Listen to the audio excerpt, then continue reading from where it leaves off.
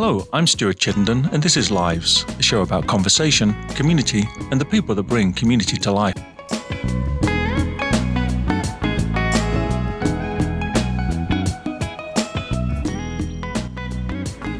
My guest today is Maddie Fennell, Executive Director of the Nebraska State Education Association. Maddie Fennell is the Executive Director of the 28,000-member Nebraska State Education Association. She is a National Board Certified Teacher, the 2007 Nebraska Teacher of the Year, and a 27-year educator. Maddie spent 3 years on special assignment to the U.S. Department of Education as a teacher leader in residence in the Office of the Secretary and as a Teaching Ambassador Fellow. She is currently the Board Chairperson of the National Network of State Teachers of the Year, as a teacher representative on the Education Reimagined project, and on the board of the Jefferson Education Exchange. Maddie earned her undergraduate degree from Creighton University, a Master of Science in Elementary Education, and a certificate in Urban Education from the University of Nebraska at Omaha, and an endorsement in assessment from the University of Nebraska at Lincoln. Maddie is a lifelong advocate for children and public education. Maddie, welcome to the show. Thank you for having me. Why did you become a teacher? Oh, it's the simplest and sometimes the most trite answer, but I just love kids. I love being around kids. I love watching them learn. They make me laugh. If I don't get a kid fix every couple days, I'm not happy. And I've been out of the classroom now for a couple years. I still have school dreams. Just love it. You know, it's interesting that you say that because one of the images that comes to my mind, unfortunately, is the increasingly common image of law enforcement being used within schools. Mm-hmm. And the idea of kids laughing and bringing joy and smiles to their teachers' faces seems to be, to some degree, not the media or public impression that's being delivered now. Rather, it's of hardening schools and also hardening children. Yeah, it's really sad. I recently heard from a friend of mine who said that they'd done a lockdown drill at school within the last few weeks after the last shooting. And she was with some really young primary students. And she said they just were crying. There was kids just crying. It was, and a parent told her later that the child woke up in the middle of the night having nightmares. You know, it's really sad what our country has come to, that we feel that it's better to harden our schools than to, take the guns out of the hands of people who should not have them. It's a scary place to be. You know, I again read something else on Facebook from someone who was talking about, what was the quote? It was something about, I'll stand in front of I took this job to stand in front of the gun. And I wrote back and I said, no, I didn't. I started 27 years ago, and the thought of having to stand in front of a gun to protect my students, I never thought that. That was not why I went into teaching, because I loved kids, not because I thought I needed to protect them. And so I think it's one of the reasons why we're having such a hard time today recruiting people into the profession. The profession's gotten harder and harder. The esteem has gotten lower and lower. And in many places, as we can see what's been happening in West Virginia and Oklahoma and now Colorado and Arizona, the economics aren't keeping pace. You've spent hundreds of thousands of dollars, well, tens of thousands for sure, probably 4 years of college, at least $100,000 overall. You've got a big loan debt, and you're coming out into a job where you're making, if you're lucky, 30 to 35 in most places. It's not doable. It's not a long-term systemic approach to producing the best education system in the world. So you've mentioned the esteem of teachers and possibly also education itself being reduced, and also the factor of difficulty of the work increasing. So let me just ask you a broad question. What are your perspectives and perceptions of the state of education today? Well, I think that we have kids who are coming to school at a higher level of stress than in the past. That stress can be caused by a number of factors. We have a higher number of kids coming in from poverty, and we've often thought of poverty as an urban type of thing, but we also have rural poverty. And one of the things that I was really surprised when I was Nebraska Teacher of the Year, I traveled the state doing a lot of speaking, talking with teachers across the state, and I was really surprised in the differences between rural and urban poverty and the similarities. But one of the differences was that kids from an urban area, there are some schools where everybody's on free lunch. I mean, I used to have kids, when a kid would come in and pay for the lunch, the kids would be like, why are you paying for lunch? You don't pay for lunch. I thought that was strange. In rural areas, they have more of a hidden poverty. They don't want people to know their business. They don't want people to know that they need for either, there's a greater sense of pride, but perhaps around those things and around caring for your family or whatever. It's just not part of the environment of what they're doing. And so there were a lot of schools that weren't getting the resources that they needed because their families wouldn't let them know the poverty that they were in. And yet the kids were still coming from stressful environments, because it's not that a kid from poverty has less capability. It's that they have more stress in their life. And we know as adults, when we have more stress, it's harder for us to focus. When kids have more stress in their lives, it's also harder for them to focus. And that stress, in some cases, can be not enough food in the fridge, or a parent that you only see for a couple of hours on the weekend because they're working multiple jobs and you're going to daycare from early to late. I mentioned, food insecurity. I'm currently, where my husband and I are doing respite care, and I'm an educational surrogate for a young girl who, when she spends the night with us, I have to leave food out because she had such food insecurity growing up that she has to be able to wake up in the middle of the night and be able to eat, or she gets very anxious because many times in her home she didn't have food. So those are a lot of stressors that those kids bring with them. And then we know that if you're coming from poverty, you have less access to things. You have less access to books. You have less access to great health care. We know kids who've been living, for instance, in North Omaha, have had, the lead situation. We can see that in other cities too. In Omaha, it was from was it the Asarco plant, I think, and the whole paint situation. There's a lot of different things that impact kids who are coming from those poverty stressful situations. Doesn't mean they can't get over things, but it needs you need a greater emphasis on meeting their needs. One interesting fact, a kid coming into schools from poverty comes in with half the words of a child coming in from middle class. Well, that impacts when you go to read something and you're reading about a teacup. And I'd have kids look at me and go, what's a teacup? When I taught first grade, they had no clue what a teacup was. Now, you're English, you have every knowledge of teacups in the world probably, but they knew a mug, they knew a cup, but they didn't understand that concept. It was always funny when I was back in the early 90s when I was teaching and be in first grade, and I'd be doing all this phonetic stuff, and some of the pictures would come up and they'd be like, what is this thing? They didn't even know that, let alone how to spell the word. They didn't know how to put a word to the picture. And so that's a dissonance that teachers have to make up pretty quickly. Has it always been the case that schools and or school systems have been shoehorned into being solutions for or resources to resolve other social ills? Yeah, I think so. I think it's just kind of a natural. I mean, kids spend the predominance of their waking hours with their teachers, and then, the rest of their lives with their parents. But, I always told families that it's like a three-legged stool. It's me, it's your parent, it's the student, and together we make this all work. And so because of that, I think that because we do touch every child every day, that there's just a natural place for schools to be the ones that make up for the differences.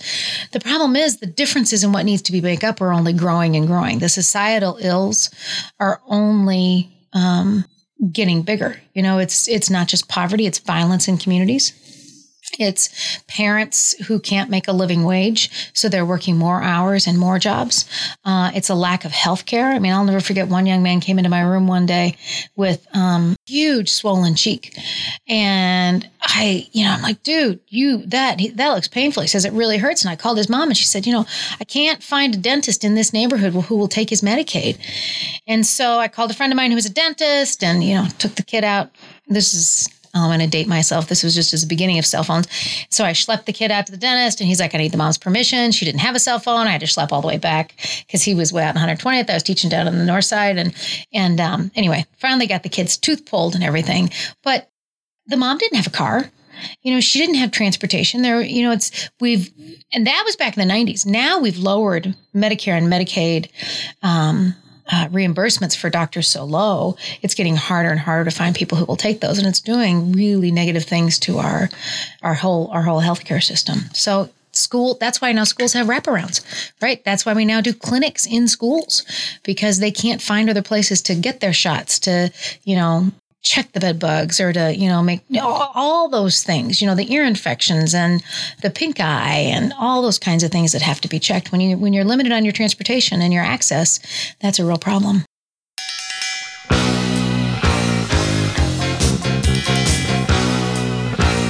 Naughty boys in nasty schools, headmasters breaking all the rules, having fun and playing fools, smashing up the woodwork tools. All the teachers in the pub, passing round a ready rub, trying not to think of when the lunchtime bell will ring again. Oh, what fun we had, but did it really turn out bad? All I learnt at school was how to bend, not break the rule. Oh, what fun we had, but at the time it seemed so bad, trying different ways to make a difference to the headmasters had enough today. All the kids have gone away, gone to fight with next to school. Every term that is the rule, sits alone and bends his cane. Same old backsides again, all the small ones tell two tales, walking home and squashing snails. Oh, what fun we had, but did it really turn out bad? All I learnt at school was how to bend, not break the rule. Oh, what fun we had, but at the time it seemed so bad, trying different ways to make a difference through the days.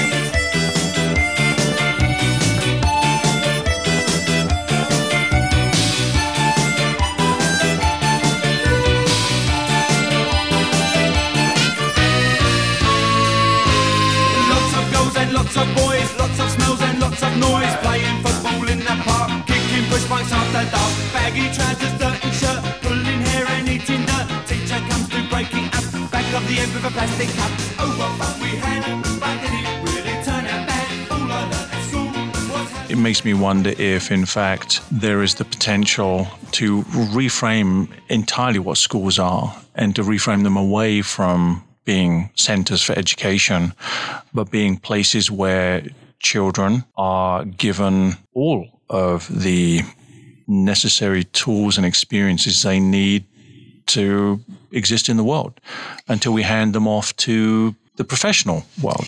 Yeah, it's an interesting theory. I mean, there definitely needs to be a place of coordination, and I think in many cases we're lacking that. And schools would seem to be kind of a natural place for that to happen. The problem is people get really nervous about, are you stepping on my turf?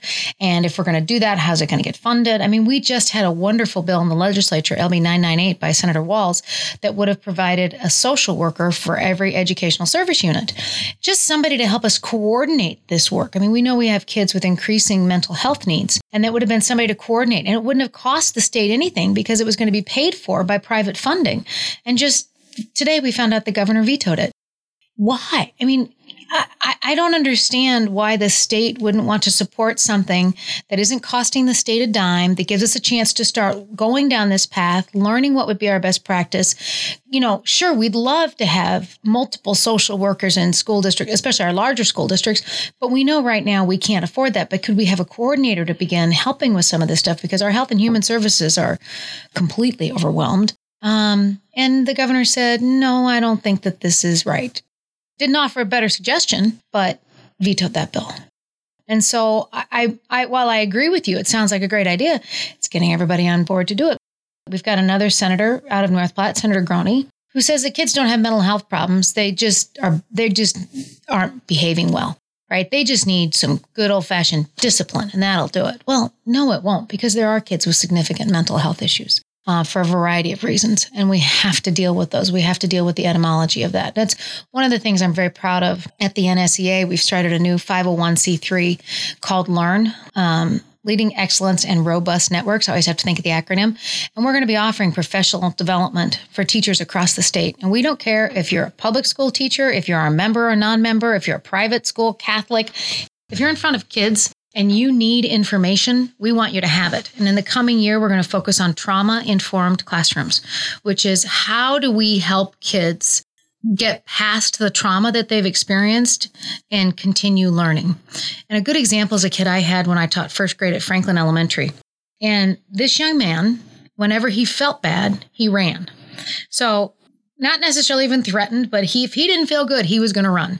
And we had to train him to teach him that when you don't feel good, that's okay for you to get out of that space, but you need to know where to go in school. But you can't run out the door at school. You can't run around the commons area, but you can go to Miss Fennell's room and she'll have a little corner for you and you can come and hang out there until you feel better and she'll talk to you and then come back to class.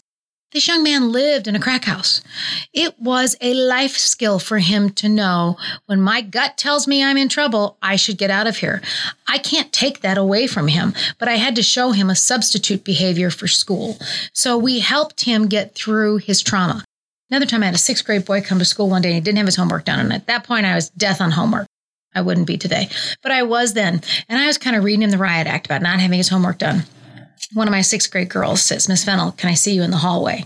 You're always in trouble when a 6th grade girl says that to you because they're really in charge of the room. And she pulled me in the hall and she goes, didn't you watch the news last night? I said, no. She goes, yeah, his mom was the one on the news who hit several cars. The last one she hit was a cop car. And she got out and spit on the cop and they tased her and put a bag on her head. And I stopped. And I walked back in I said, thank you for letting me know. And I walked back in the room and I said to him in front of the class, let me apologize for the way I just acted. Can we revisit this now? And let's talk about what part, how can I help you? And that's being a trauma-informed teacher. That's assuming kids' best intentions and finding out what's getting in the way of them acting on their best intentions. So you use the expression best intentions, and I want to tie that back with something you said earlier about esteem. Mm-hmm. And all manner of public servants or workers in the public industries, public sectors are seeing, I think, a decline in esteem in many ways. Mm-hmm. Most people listening would be able to and would recognize the question, did you have a favorite teacher? Mm-hmm. Yes, sure. And you can normally name that person. Mm-hmm. Mm-hmm. But now it seems as if teachers as a class are demonized in some ways, being either incompetent and or reducing the public purse in inefficient ways. Mm-hmm. So what is happening to the esteem of those people that we entrust our children's education to and indeed their care? And also at the same time, on the flip side, what is happening to teachers and their reaction to this? Well, I think there's 2 reasons it's happening. One is because we've become such a materialistic society that we judge a person's worth by what they make instead of what they do, which is, to me, I'm not sure how we call ourselves a Judeo-Christian country and then turn around and have that type of ethic that is in such juxtaposition to what you would call normal Judeo-Christian ethics. I think that the other reason that we are devaluing many people who are in public service is because we have a tendency, when we do surveys on what people think of teachers, they love their classroom teacher, they love their school, but the farther it gets away from them, the less they trust. We see the same thing when we look at political entities, right? You trust the local politician you know the best, and you trust, the one that's farthest away from you the least. I think we have a tendency to, in the media, quite honestly, blood sells, right? So we sensationalize what is bad, and then what is good, what is going well, gets hidden under the carpet because it doesn't sell as well, right? Saying what works and how hard you've done something to make it work doesn't hit the papers the same way as a shooting does. I mean, Miller Park, where I taught, is a great example of that. They had to work very long and very hard before the positive news started coming out about Miller Park. But if there's a shooting anywhere near there or something bad that happens, it's all over the place all the time. And so I think that's part of the problem. One of the problems we have. And what it's doing to teachers is it's demoralizing them tremendously. I mean, we know that 50% of the people who enter into the education profession will be gone within 5 years. And it's because they got into this job because they love kids and they feel that they're not able to do the work. They're not able to spend the time they want with kids. And it was really bad during the years of No Child Left Behind, when it was just constantly test, test, test. And Nebraska never even got as crazy about that as other places did. You mentioned I worked for the U.S. Department of Ed. I spent time traveling the country. And when people would say, is there any place where they're not testing their kids to death? I would smile and say, well, Nebraska stayed off the crazy train for longer than any of the rest of you. So we didn't go as far down that road. And yet even teachers here felt that we had to do an awful lot of teach and test and teach and test and teach and test. And, some people talk about teaching to the test, which isn't good, but you want to teach enough so that you know that your kids are going to do well on a test, right? But which actually, though, feeds into your whole piece around Could we have kind of the wraparound school that kind of does a lot of different things? The Education Reimagined project that I work on really talks a lot about how do we personalize education more? How do we make it so that we're meeting the needs of every child? We're using some of this testing and some of these assessments and analysis to help us look at the child as an individual and meet their needs as an individual. But that's a new concept, quite honestly. To happen in wide scale systemically. And so that's also stressful for teachers to do that. So, decreasing resources. You have teachers who, they're already economically strapped because they're struggling to pay for their own student loans. And then they're in school districts where they're not getting enough resources. And so they're also paying for resources for their own classroom. And then they're dealing with kids who are coming from stress. So they're picking up that stress. So you can begin to see it just gets into this downward cycle. And we see too many teachers and good teachers. I had a number of teachers who said to me, fantastic teachers, award-winning teachers, if they bring guns to school and if they tell me that I or my colleague next door can carry a gun, I'm out and I'm done, because that's not why I ever got into this profession. And nor do I quite honestly want the teacher next to me who can't remember where they laid their lesson plans to have a gun.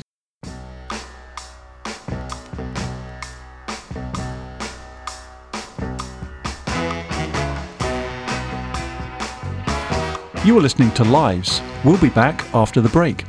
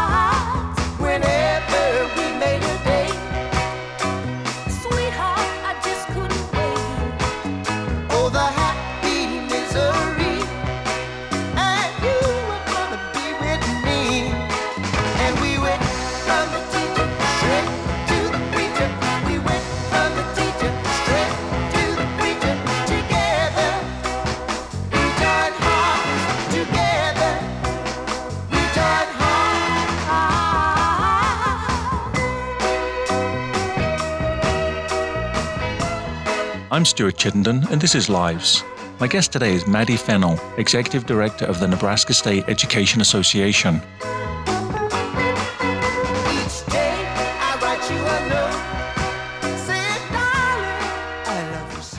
Would you describe the Nebraska State Education Association, what it is and what it does? The NSEA is a professional organization, a professional home to teachers across the state. Also retired teachers and Student Education Association members. So we work with kids from high school who are thinking about becoming a teacher. That's in the work that we do to support Educators Rising. Used to be Future Teachers Associations in our high schools. Now they're called Educators Rising. We support those to get people into the career. Then when they're in college, we support them through the Student Education Association of Nebraska, helping them with professional development and information and things they need to be successful. Then as they enter into the career, we're supporting them through lots of early career work, and we also do negotiations. We are a right-to-work state, but we're also a bargaining state. So people don't have to join the NSEA. Joining NSEA is a choice, which we actually kind of like because we know that people are here because they want to be here. And then we also have retired members, thousands of retired members who still want to maintain that contact with the association. And we also help them through providing healthcare and some other services for them.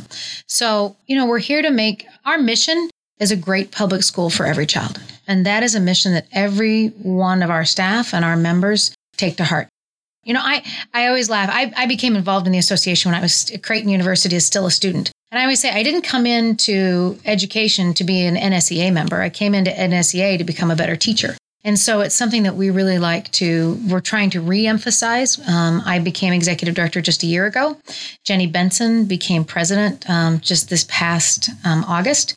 And she and I are really working to re-emphasize that our mission is about kids and everything we do is about kids. And so the legislation that we support should be about making schools better.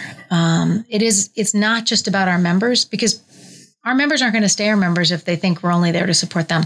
They want somebody out there who's going to be advocating, not just for them, but for the kids, because they're so busy teaching all day, they don't also have the time to advocate. And so that's our role, which is why we supported something like Social LB 998 and social workers. It's why we support early childhood, because we know every dollar invested in early childhood comes back to us sevenfold.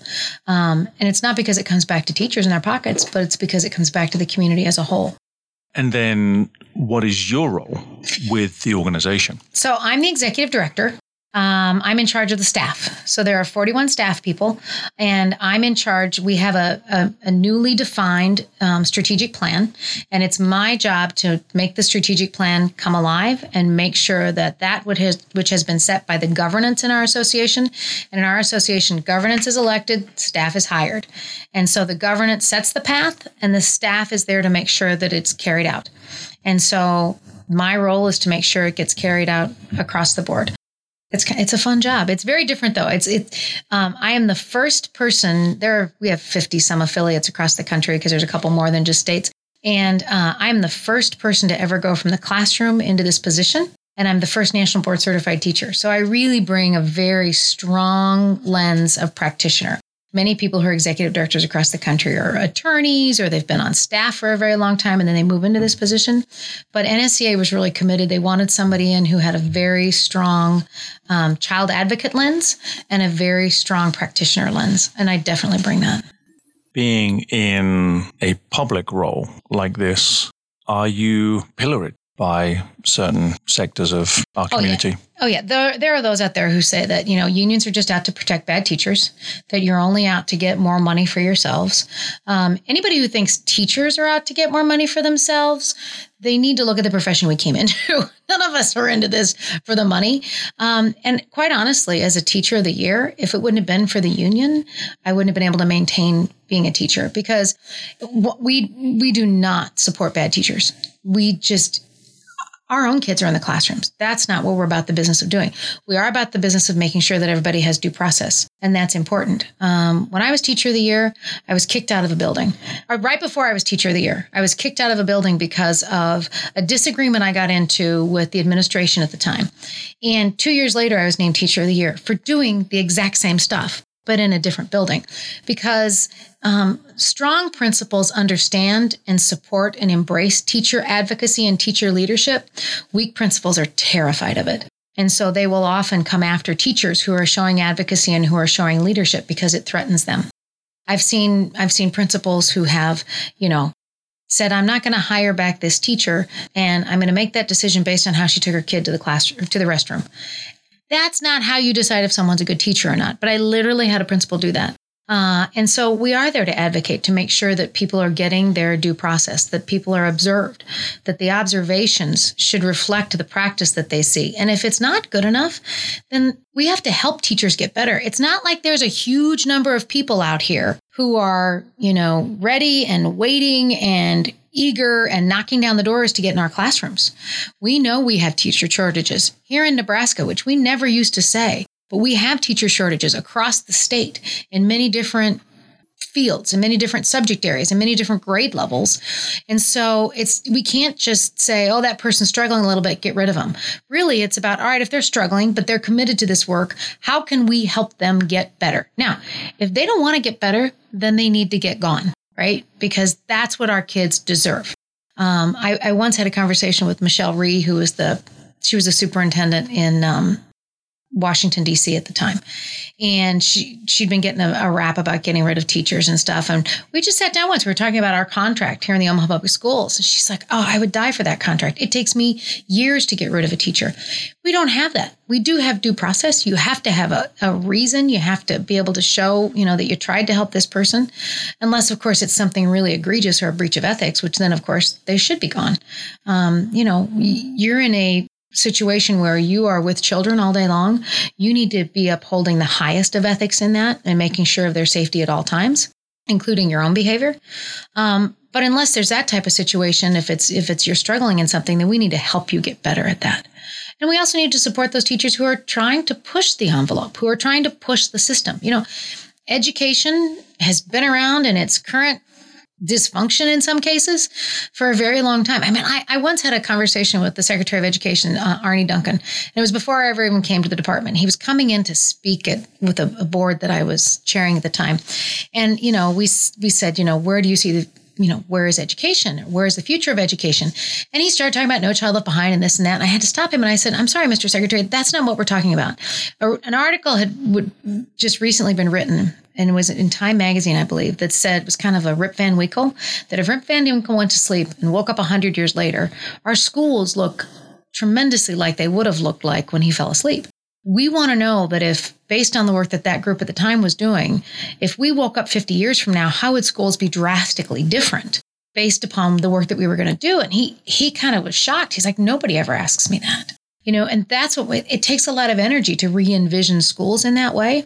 But that's what we really need to be doing. We need to be thinking outside of our current situation. And it's very difficult to do when things are constantly in crisis, when you're constantly being hit over and over by the next big challenge. It's difficult to put yourself out of that and to just think, well, if we had the opportunity, where would we grow to? Is this part of the Education Reimagined project? Yeah, it is. So talk more then about the genesis of that project, how you got involved and how it's reimagining education. Yeah. So Education Reimagined was a really interesting project. It was started by the Convergence Center on Policy Studies, and they are a group that traditionally works with people who are on opposing sides of any issue. They'd literally worked on Middle East peace, and they'd worked on health issues, and they decided to tackle education. And they brought people to the table that were at completely opposite ends of the spectrum about what we needed to do with the American education system. And I was brought in because they heard my name from both sides, and they thought that was really interesting, that the most conservative people they talked to were using my name, and the most liberal people they talked to were using my name. So I was brought in as kind of one of the first teachers that was involved. And we spent 18 months just getting outside of today to think bigger. And it was really hard. I mean, there were times where I was yelling at our facilitators, can we just get to this? And they're like, no, because you're not there yet. You're still thinking in today. We're trying to get you to think that if, we had to abandon the planet and all get on a ship and go somewhere else, how would we start the system new? And it's so hard to think about that. And I'll never forget one activity we did. We thought we'd kind of really imagined a great individualized system for every kid that utilized technology. And so we acted out what it would be like for that kid to go through the day. And at the end of the day, we realized this kid has had no contact with another human being. That's not good either. That's not what we were trying to do. We're not trying to put kids in social isolation. So we went back and we had to rethink yet again, what we were doing. And we really came up with with an understanding of the individualization that had to take place around education, but individualization yet embedded in a social network and a social frame. That, education had to be personalized, that we had to look at things systemically, and that to do this and to shift the system in this way, we were also going to have to shift the people that were working within the system. It's easy to shift the kids. It's harder to shift the adults. So one of the most interesting things about Education Reimagined is that at the same time we're working with adults, and we're trying to do some training with adults, and we're trying to build some systems with adults. They're also building out here what they call Spark House, and they bring kids in who are already all about this. They're like, yep, love it. I'm on board. How do I do this? And using kids as activists back in their communities for them to promote the kind of education that they want to see and what they find interesting and exciting. And of course, not shocking, it's education that's more relevant and contextualized than what we offer today. It's like the Iowa Big School, which fascinating place. Kids get to come and spend half a day working on big picture projects, like working on arts and recreation for a major city arts project, or helping with an irrigation system, or helping build a new playground, so that they're using their math skills and their social studies skills and their writing and reading, and they're putting it into a real life application instead of just something from a textbook. And that's what makes things real for kids. It's that real life application that's contextualized, that's relevant, that really gives them the skills they need to be successful. No kid ever said to me, Miss Fennell, I really remember that worksheet you gave me. No, what they say is, I remember when you took us to the Jocelyn and we looked at those Cholula thingies, balloony thingies, and then you went back to class and you got rid of every single desk and we all made our own balloony thingies hanging from the ceiling. Those are the types of things that kids remember. My kids read in the paper about a homeless man who was living in a dog kennel. And they were so appalled at that. I said, well, what are you going to do about it? It's great to be appalled, but what are you going to do about it? And these were kids who, every one of them was on free and reduced price lunch. And they said, well, we think we can sell suckers. I said, all right. And I can't tell you the number of thousands of suckers that they sold because you can buy a sucker for $0.25. And they ended up collecting like $700 for the homeless. And they gave it to the Visiting Nurses Association to be able to take care of the health needs of the homeless. And they were so proud of themselves then they went to the event and they handed in their check and they felt so empowered for doing that. That's what brings about real education. Or like the young woman who I had stitches in my head and she's looking over me one day and she's like, they forgot a stitch. And I said, okay, you can take it out. However, when you become Dr. Spencer, I get all the credit. Well, she's Dr. Spencer as of about 2 weeks ago. So, that's what we're talking about. Real life experiences that make a difference in the life of the child. Is this Education Reimagined, as part of that project, slowly unfolding into the education system? Yeah. Okay. Yeah, it takes time. When you push against the system pushes back. The system doesn't like to change. Change is threatening to systems. And so they're going first to places, where the field is fertile, right? With superintendents who want to do this work, who understand this work, with deans of education who understand, oh, this is the kind of teacher you want me to produce, with school boards that say, wow, we really want to be outside the envelope for our kids. We get how this is, really going to make a difference for kids, not, taking away recess. That's not what's going to make a difference for kids, right? It's actually, studies have found putting in more recess for younger kids is what actually helps them learn. So it's finding places where the ground is ready for this work and then planting the seed in those places. And they found some really good places, places in California and down in San Antonio. And there's pockets all over the place that they're finding for this work. And in Nebraska? Not yet. We keep hoping, but we're not quite there yet. Here's the good and the bad in Nebraska. So the good is the crazy goes on outside around us and we kind of stay the course we're on. So we don't get thrown off by the crazy, like No Child Left Behind. We did not get thrown off by that as much as other people did.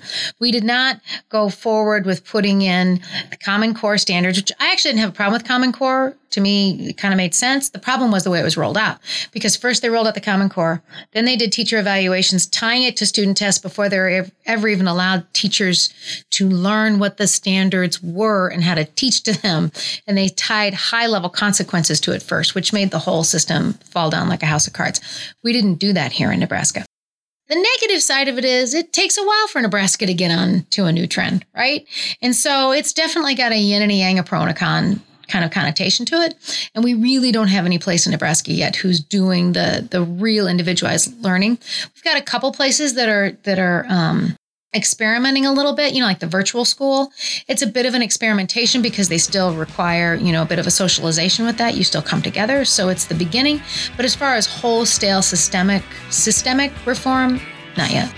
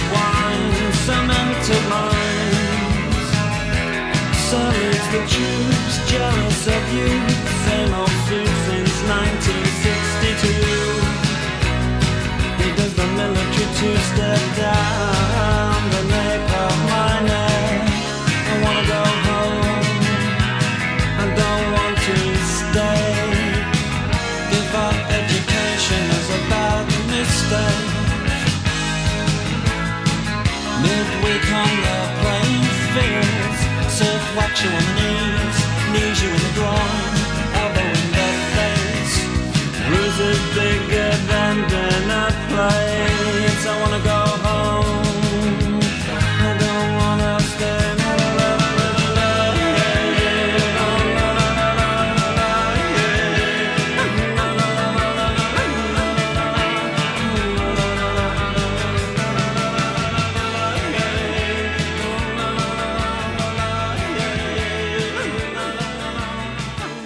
Tell me, Maddie, about your own childhood.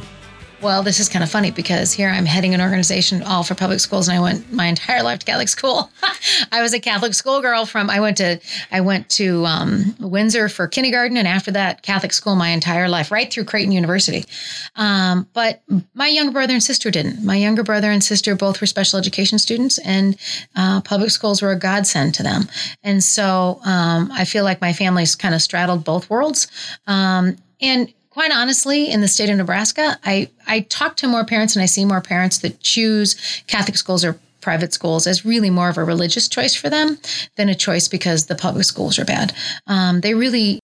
Public schools in Nebraska have very, they're well regarded by the public, especially in comparison to other places, which is great. But still, we acknowledge the fact that families have the right to put their kid in another school if they want to. We just don't believe that the state should pay for that because we're already struggling to pay for the public school system. So I was a Catholic school kid, went to Creighton and came out and taught in the north side. And what else was life like for you just as a child? Well, it was interesting because I was in Omaha through 5th grade, and then I went to junior high and high school in North Platte. That was a major culture shock for me to go from the big city to a small town.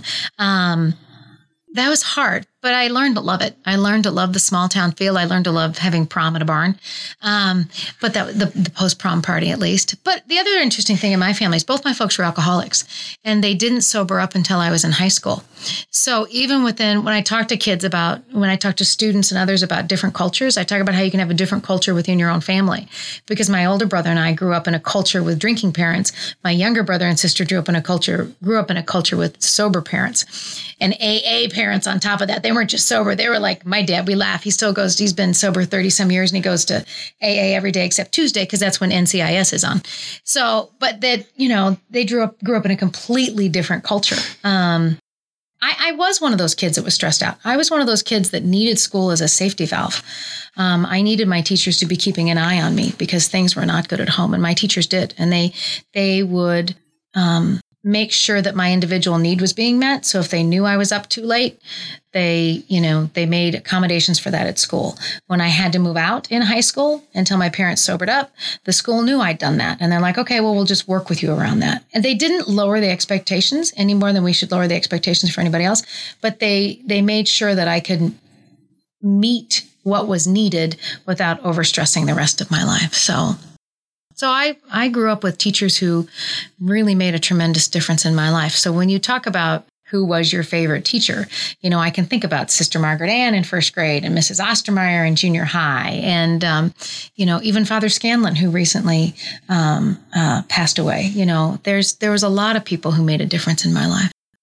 It seems that the experience of teachers in your own life and also being a teacher for others is clearly a very evocative and emotional experience for you. So why then the transition from teaching into more strategic, not even administrative, but more strategic roles? Yeah, well, I've said a number of times, system. And I took on this position because the system has to change. And it was becoming harder and harder for me to be the kind of teacher that I knew my kids needed me to be within the system as it existed. So because I'd had a number of opportunities to look at things from a systems point of view, I felt, actually, my husband and I had this argument because I really wanted to go back to the classroom, and he really argued, no, you really have to use what you've learned and change the system. And I had to come around to his agreeing with him that he was right, with the caveat that we both agreed that once the system was the way it should be, I got to go back to teaching. I don't know if I'll be ready for that, but it's an exciting thought to me. I want to always have that door open. But it's because the system itself has to change, and we need people who can be spending their time advocating from a position of knowledge. There's a lot of people who think they know what's wrong in education, but they haven't stepped in a classroom since they were the student. And I don't presume to know what my doctor should know about me. Just because I'm the patient doesn't mean I know everything about my own health. And yet we have people who think they know everything about education just because they sat in a classroom as the student. And that's part of the problem that we have. And we don't hold teachers in high enough regard. I always say the problem in education is usually everybody around the table making a decision on education is not the teacher. And if you're not at the table, then you're on the menu. And so often people who are making these decisions, there's some finger pointing going around and they're going to point right at the teachers is the problem because the teachers aren't at the table to have their own voice in this. Also, teachers are considered the foot soldiers. And so you'll roll something out without understanding the impact of the decision you're going to make. Again, I hate to harken back to NCLB too much, but in No Child Left Behind, we had this whole thing about highly effective teachers. Everybody wants a highly effective teacher. We all want that for our kids. But the definition of that was so limited. I had a friend who was named Tennessee Teacher of the Year for the incredibly innovative program that she did. 2 weeks after she was named Teacher of the Year, a letter went out to every parent saying she was not highly effective because her program was too new and didn't fit inside the box. Because it was an amalgamation of a bunch of different programs that was tremendous and having life-changing impact, but it didn't fit inside the box. Now, no person who passed that policy wanted that to happen. No policymaker that I ever met when I was at the department passed a policy thinking, I really want to make schools bad for kids. They thought they were doing what was in the best interest, but because the practitioner wasn't at the table, they didn't see what was going to happen. I mean, we always talk about a learning gap, an achievement gap among kids. I talk about an implementation gap among the adults. And that's the gap that happens between policy and practice. After you pass a rule, before the rubber hits the road and you see it in the classroom, we have an implementation gap if we don't have the practitioner at the table. So I try to bring my role as a practitioner, but bring other practitioners in also because, I've been out of the classroom now about 3 years. And the longer you get out, the less eyeball you really have on that. And so I try to bring other teachers to the table with me. So as we draw to a close, then let me... That's fast. So as we speed through, one final thought from you, and I want to give you this magic wand that I have right in my hand right now, and you're going to wave it. Looks just like Hermione's. It's exactly like that. But the wand selects the wizard, of course, and it has selected you, and it selected you to say, wave me and make a change to education. And what would that change be? Wow, that's a really good question. It's funny because when I came on staff, I gave everybody a wand and told them they could change our organization. Now I realize that was a really hard question. I think that if I could change the system, I would make it into a truly child-centered system where every adult in the system was focused on doing what was truly in the best needs of the children, not in the best needs of the adult or not in order to make political gain or whatever. If we really stayed student, child-centered and we're making our decisions around what was best for them, I think that it would turn the system, on its ear.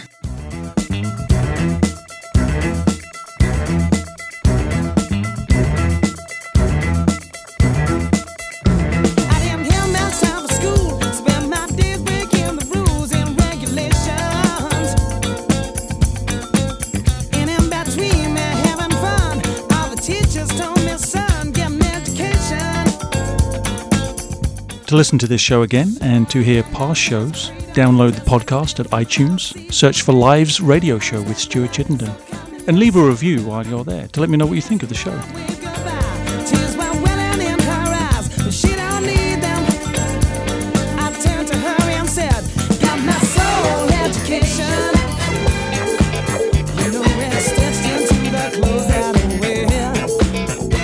Lives Radio Show is supported by Humanities Nebraska, inspiring and enriching personal and public life by delivering opportunities to engage thoughtfully with history and culture. Learn more at humanitiesnebraska.org.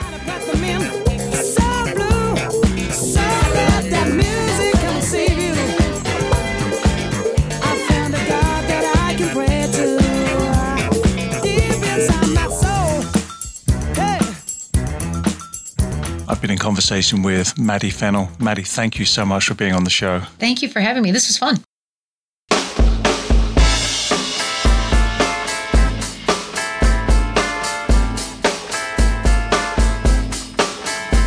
That's the end of this week's show. The magnificent Marion Fay helped produce the show. Lives is an executive production of Squish Talks. I'm your host, Stuart Chittenden. Join me next week for more community, conversation, and the people that bring community to life.